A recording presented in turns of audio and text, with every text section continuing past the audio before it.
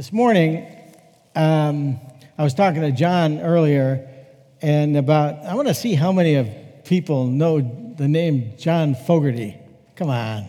Aha. You do? Okay. And he's an interesting guy. He's got a couple of songs that I really like. He used to sing with a group called Creedence Clearwater Revival out of Oakland, California. Remember them? And it's a sad story as you go through.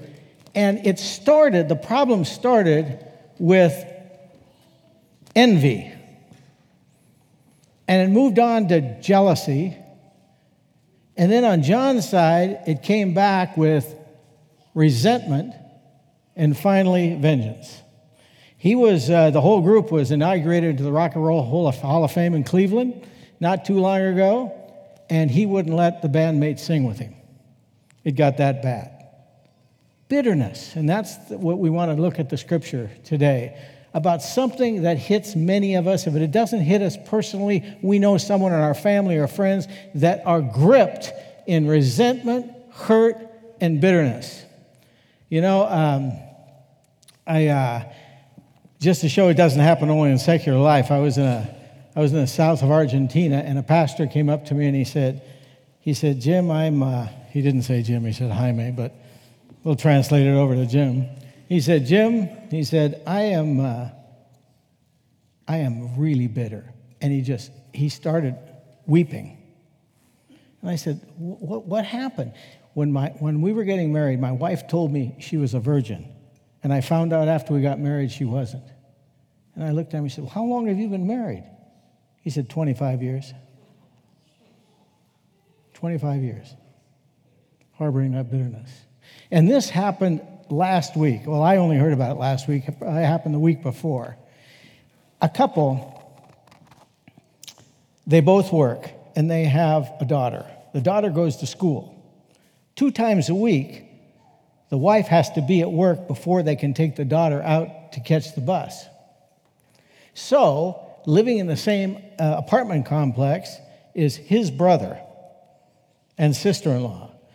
The sister-in-law doesn't work, so they asked if the sister-in-law couldn't take the daughter out there twice a week to the bus and stand with her until the bus came and then come back. And they said no.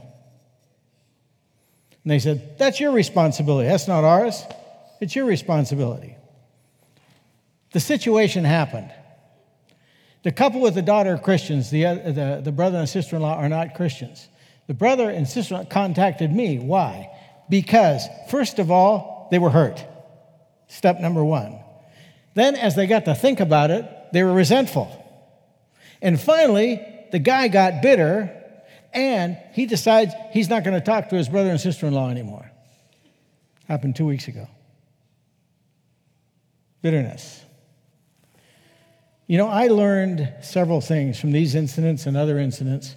Number 1, time does not heal all wounds. Secondly, this is not a problem, as some people have told me, just with women. It is a problem with everyone. Third, it doesn't go away necessarily when the offended party asks for forgiveness. The offending party asks for forgiveness. And it can cause people to become cold in their Christian life and even stop going to church. I had a friend who was passed over for a promotion in his job. He deserved it, but he was passed over. Why? Reasons, political reasons? I don't know. Who got bitter? His wife. And that happens a lot because she's trying to protect him. She knows what should have happened. She became bitter. As far as I know, never got over it. Bitterness is the easiest sin to justify. It is the most difficult to diagnose because it's too easy to excuse it before myself, before others, and before God. But it's one of the most common sins, and as we're going to see, it's the most contagious. Let's take a look. I'm just hoping that things pop up behind me. You know, I'm not going to look. We'll just let them happen. Let's take a look at a definition of bitterness. Hebrews 12, let's start with verse 14. Make every effort the writer of Hebrews said, to live in peace with everyone and to be holy. Without holiness, no one will see the Lord. See to it that no one falls short of the grace of God. We'll take a look at that later. And see that no bitter root grows up to cause trouble and defile many. And in this verse here, in the version of the Bible that I worked on in Spanish, I'm going to translate it back. It's something that messes with you and poisons many. It always does the two things. It messes with your mind, and then it poisons other. It's the most contagious of all sin. Definition. From Greek, it's a word that means pierce deeply. From Hebrew, we get the idea of something that's very heavy.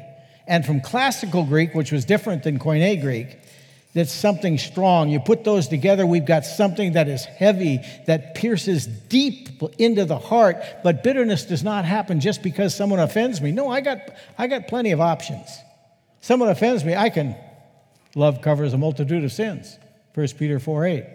I've got lots of, I can talk to the person, I can forgive. It only happens when I respond in a sinful way to that offense. That's when it happens. And I say, it's just not fair. Now, it doesn't matter if the offense is intentional or not. If I don't take care of it, it could turn into resentment and then to bitterness and become sort of a style of life for me. Remember once in a church, one of the leaders of the church, he was thinking about something else. It was Sunday morning, and he was walking, and he didn't say hello to a guy that came in. The guy got offended, left the church. It happens, And bitterness never stays at home. It never walks alone. Bitterness has a bunch of friends it goes around with. Bitterness's friends are self-pity, hurt feelings, anger, resentment, vengeance, envy, slander, gossip, paranoia, vain imaginations, and cynicism. How'd you like to see that group in your family? So, but Jim, why is it so difficult to get it out of my heart? There's 3 reasons. Number 1, the person who's offended believes the other person is guilty. And usually he is. He or she should come to me and ask for forgiveness and repent. You know who I am? I'm the victim here. I don't want you to forget it. Second, almost no one helps me deal with my bitterness. You know what my friends say? Jim, look what happened to you. You're in the right here. Look what they did to you, which convinces me, right, that I have no sin or guilt in the matter at all. And third, if someone finally comes to me and says, Jim, look, I've noticed some things, you need to take care of, there's some bitterness going on in your life. You know what it looks like? It looks like the other person is lacking compassion. That's why it's so difficult to get it out. Now, so to do that, today we're going to look at some consequences of bitterness, and I am going to look around. It's magic, isn't it? The Bible says, and this isn't a suggestion, by the way, Ephesians 4:31, get rid of all bitterness. Number 1, what are some of the consequences of bitterness?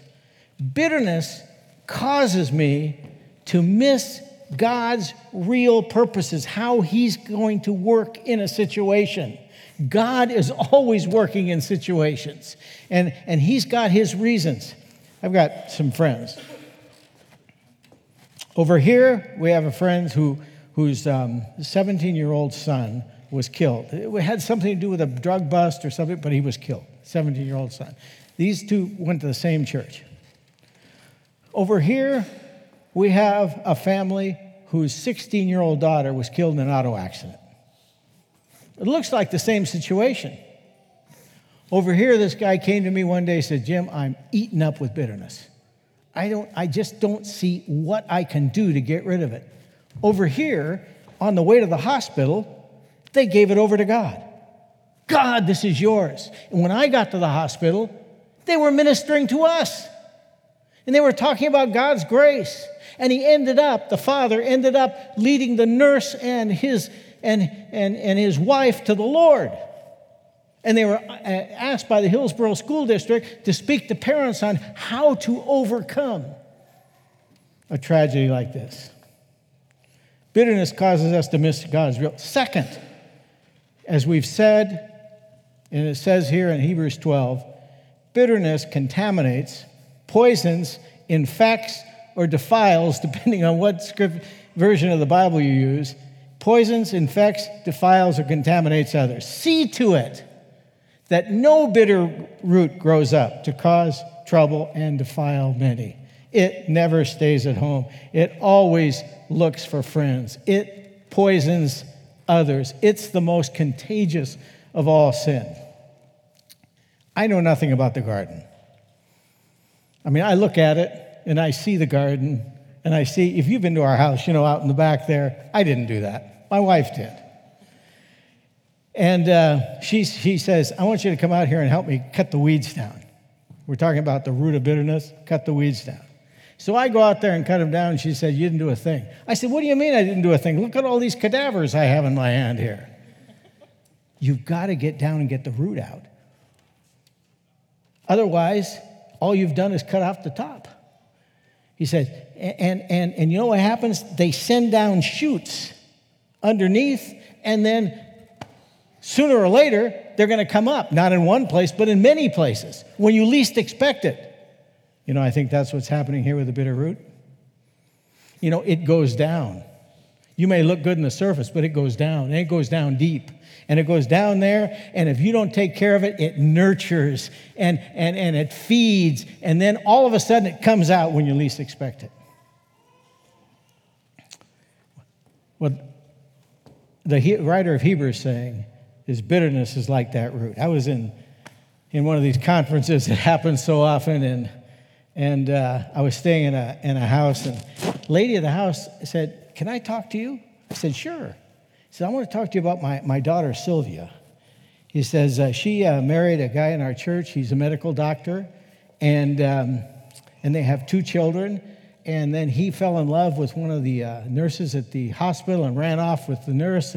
Well, how can I help? Well, let me tell you, the problem is that we are a very, very, very close family. And we grieved together. We cried together. And we planned our vengeance together. Until something happened. What's that? Sylvia, the daughter, the wife, she forgave him. She forgave him. Now, I talked with her later. There's still moments. Sadness, yes. She's got some moments of loneliness, yes, but she's not eaten up by bitterness. I said, well, what's the problem? He says, we're angry with Sylvia because she forgave him. And that's one of the things that happens here in bitterness.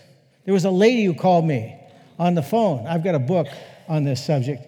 And she called me on the phone, and she said, I can see my bitterness in my 9-year-old son. It poisons others. Third, bitterness causes you to lose perspective. Psalm 73:21 says, when my heart was grieved and my spirit embittered, I was senseless. I was ignorant. The bitter person, I don't make good decisions when I'm bitter. I make lousy decisions. And everybody makes lousy decisions when they're bitter because they filter their decisions through that veil of bitterness. Fourth, bitterness can often disguise itself as discernment, knowledge, or even wisdom. Sometimes a bitter person can become a mother superior to everyone else. And how many divorced people have become marriage counselors? And James 3:14 and 15 says, if you harbor bitter envy and selfish ambition in your hearts, such wisdom does not come down from heaven, but is earthly, It's the way the world thinks. It's unspiritual. It's not the way that God thinks. And it says it's demonic. It's the way that Satan thinks. There was an interesting case in the fourth book of the Bible, Numbers. I think it was in Numbers 16. It was Korah's rebellion. Remember, 250 leaders of the community were fooled by him, and it all started with envy. Envy of Moses. Number 5, it causes you to miss the grace of God. See to it, the Bible says, that no one falls short, fails to receive the grace of God. Now, for a non-Christian, he doesn't understand the grace of God at all, and what he wants is revenge. For a Christian, by not getting to the grace of God, he tends to do everything on his own self-effort when he is bitter. 6, bitterness gives place to the devil. Ephesians 4:26 and 27 says this: don't sin by letting anger control you. Don't let the sun go down while you're still angry, for anger gives a foothold to the devil. You go to bed angry, you get up resentful. You go to bed resentful, you get up bitter. Cain, his offering wasn't accepted. The Bible doesn't say why it wasn't accepted. We can speculate, but it doesn't say. It led to jealousy, resentment, anger, revenge. He gave foothold to the devil. And Paul in 2 Corinthians chapter 2 very clearly says to forgive. And then he says why? 2 Corinthians 2:11. In order that Satan might not outwit us, for we are not unaware of his schemes. 7, bitterness can cause physical problems. Lack of sleep, stress. You know, it's being linked even today to high blood pressure. So if you want to lower your blood pressure, get rid of the bitterness. I know you don't want an exam. Some of you have just come out of but you don't have to study for this exam. We'll take a little test to see if we have a root of bitterness in us. You've already done your homework, so this is going to be easy. Because the Bible says in Proverbs 14:10, each heart knows its own bitterness. Number 1, is there some situation that comes to mind every night that you have to set aside before you can sleep? You know, with me, it's not when I go to sleep. With me, it's 3 in the morning. 3 in the morning, you're there alone. At least it seems like you're alone. It's dark, and all of these thoughts come rushing back. I have to give it over to the Lord. Second, are you planning revenge in your mind? If only I had the opportunity, this is what I would do. 3, has someone offended you, and because you're the victim, are you justifying the hard feelings that you have? Now, here, the key phrase is, Jim, I'm right. And I'll tell you, there's nothing harder to deal with than an offended person who's right. 4, is there an excessive amount of emotion resulting from an otherwise minor issue? A volcano waiting to explode. This happens a lot in marriage when resentment will make the emotion packed into a comment or reaction much greater than appropriate to the situation. Why? Where did that come from? 5, I'll have to admit, this is something I've done. Do you find yourself applying the scriptures to others instead of to yourself? Do you see everybody else here? If Bob could only see this. If Jane could read this passage, it's just what she needs. I knew I was in trouble when I was reading Proverbs and I was applying it to everybody else. 6, do you remember down to the last detail something that happened some time ago? Bitterness has a memory like an elephant. And when we lived in Mexico, there were 2 ladies near us, and they were both Christians and seemingly good friends. One day, they had a fight right in the middle of the street. They were yelling at each other, and one of them, without taking out a piece of paper and reading notes, remembered every time she had lent something to her neighbor in the last 5 years. Bitterness has a memory like an elephant. 7, do you find yourself exaggerating things by using expressions like all of them, everybody's in favor of, or no one, all of them agree? There's a mysterious majority that appears sometimes, and it's all of them. 8, when speaking about the church, do you find yourself using the phrase them instead of us? I was in Venezuela, and I noticed that when I was talking to a lady there, she mentioned them, as a church body. And I said, there's a root of bitterness in that lady's heart. Before we get to and finish today with the solution to bitterness, I want to talk about a couple of unbiblical ways of dealing with bitterness. The Bible continues to say, get rid of all bitterness, but there are ways. There are more. I'm only mentioning 2. And there's one running around Latin America right now that is, to me, is heresy. You got to forgive God. But I'm not going to deal with that one.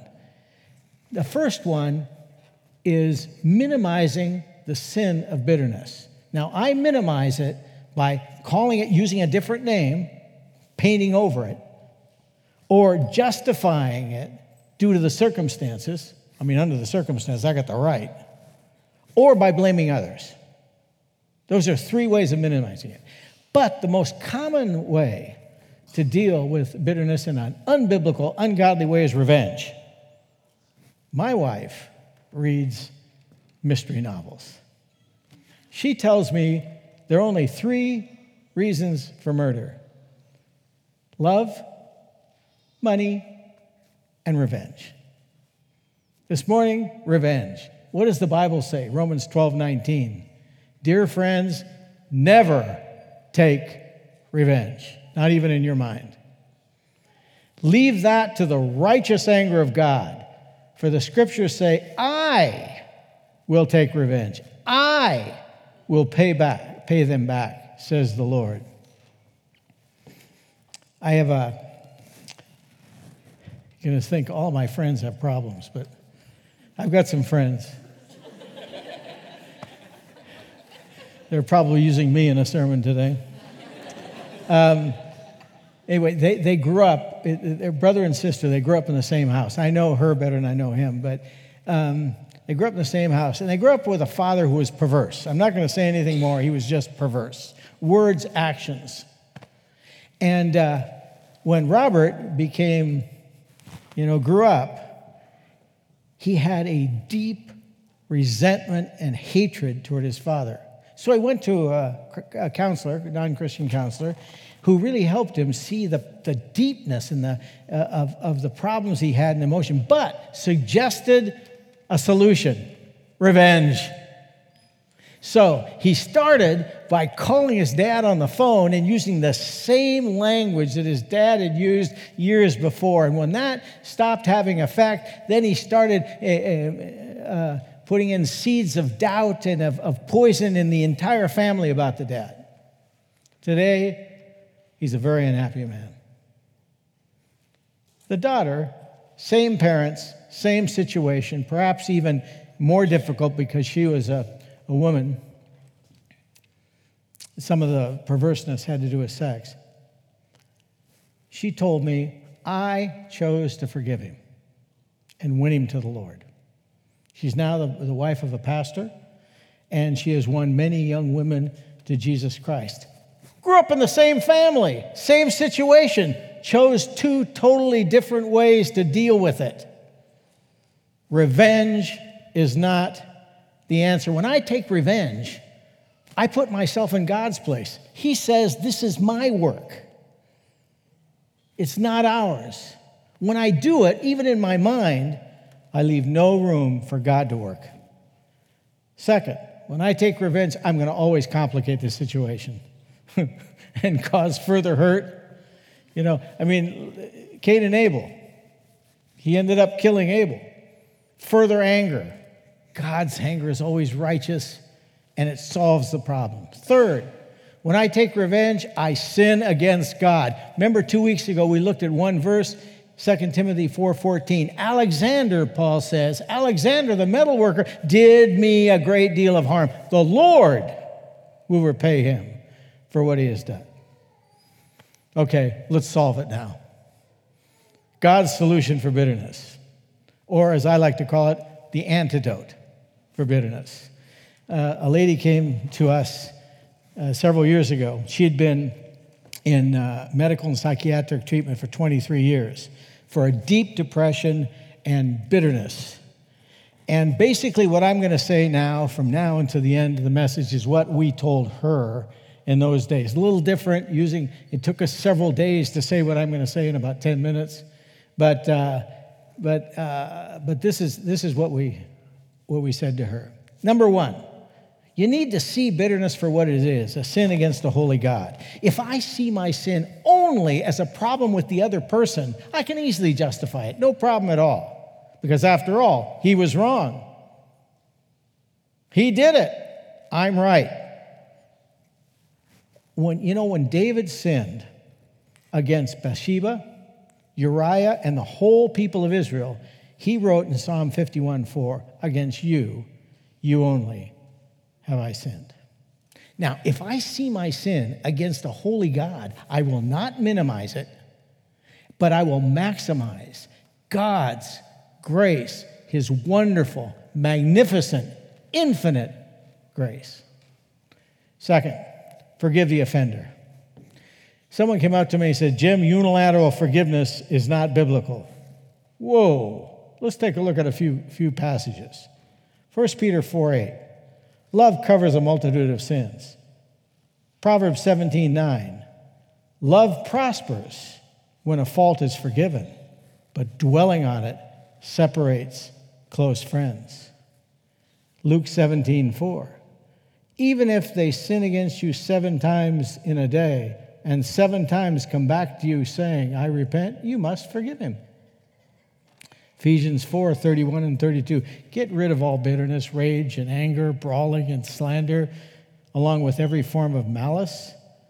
Be kind and compassionate to one another, forgiving each other, just as Christ forgave you. Colossians 3:13. Bear with one another and forgive one another. If any of you has a grievance against someone, forgive as the Lord forgave you. And then a famous verse in Matthew 18. Then Peter came to Jesus and asked, how many times shall I forgive my brother or sister who sins against me? Up to 7 times? Jesus said, I tell you, not 7 times, but 70 times 7. I can remember as it were yesterday, June of 1972, the first time I had to face the resentment and bitterness and the unfairness of a situation. 2 men walked into my dad's office and murdered him. And my dad had no time for God, and I was the only Christian in the family, and still am, as far as I know. And so I couldn't say, well, my dad is with Jesus. What was my options in those times? Drown my sorrows in bitterness? No, I had to give it over to the Lord, forgive them, and let the police handle it. Sorrow? Yes. Tears? Absolutely. Difficult times? Yep. Consequences? You bet. Unfair? Yes, it was. Were there others bitter? My entire family. But thank for the grace of God, I am not bitter. Bitterness is the best way I know to harm yourself for someone else's sin. It's the best way to harm yourself for someone else's sin. Because forgiveness, number 1, rids the heart of resentment. You're not holding it against them any longer. 2, forgiveness is not tolerating. There's a difference between tolerating and forgiveness. Tolerating is passive. Forgiveness is active. It takes an act of the will. The word in Greek for forgiveness means to send away. Isn't that interesting? To send out, to throw out, to send away. 3, forgiveness is not simply trying to forget. Try to forget something. That's a good way to remember it. the first time I was dwelling on these principles, a lady asked me, Jim, what happens if I remember, if it comes back to my mind? Does that mean I haven't really forgiven? My answer to her was, let me think about it for a couple of days. I mean, I wasn't ready to answer. A few days later, I went back to her and I said, it could be that you haven't forgiven, because the Bible says in Jeremiah, the heart is deceitful above all things. Now, back to the lady who came to us. And when faced with Mark 11:25, when you stand praying, if you hold anything against anyone, forgive them, so that your Father in heaven may forgive you your sins. She said quickly, many times I have asked God to forgive my father. And I said, wait a second. We went back over the whole thing again. Finally, she got to the place where she could forgive her father. And the reason I use her as an example, I've never seen a change so radical in a person. Never seen it. She changed the way she walked, the way she looked, her countenance, everything changed. And the second thing is, we're talking about 70 times 7 sometimes when it comes back to your mind. We all have a word, the effects of drinking too much alcohol. It's called a hangover. In Latin America, every country has its own word. In Mexico, it's la cruda. In Guatemala, it's I forgot. But in other parts, it's resaca. But sometimes we can have a spiritual hangover. I mean, you forgive, but it may come back to your mind. My wife, now I'm going to blame this on her. She says, you judge whether she's right or not, but this is what she says. She says when a guy forgives something, he closes a huge door. When a woman forgives something, she closes 25 small doors. I don't know. You evaluate it and talk to my wife about it. Who wants us to remember those things? There are 3 people that want us to remember. Number 1, Satan. We talked about that. Steve talked about that a little last week. Satan, he uses our weaknesses and our immaturity. He brings it back to mind. Secondly, ourselves. We do it ourselves. Let's face it. And the third is the group that we've infected. They don't have the grace to get over it. We do. And so, as what happened in the case of Sylvia, they get mad even sometimes because you've forgiven. Now, let's go back. Number 4, forgiveness is difficult. I'll admit it, because it goes against the human nature. He did it, he's got to pay. That's the human nature. 5, forgiveness does not necessarily mean absolving the offender from the consequences of what he's done. But the difference is I'm not going to do it. 6, forgiveness is not a receipt that you give to the offender after he's paid. It's a debt that will never collect. 7, forgiveness is not necessarily something that needs to be known to the offender. In the case of this lady, her dad had died. 8, forgiveness should be as immediate as possible, so that the poison doesn't have a chance to get around.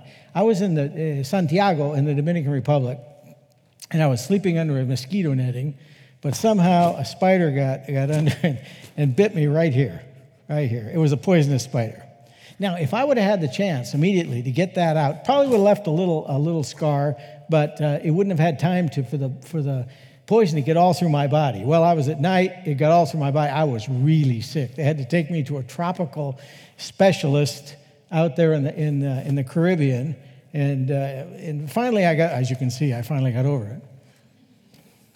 But that's why we have to forgive as soon as possible, so that poison doesn't have a chance to get through the entire body. And then, number 9, forgive continually, 70 times 7. Why? Some of us have to go back and face the same person.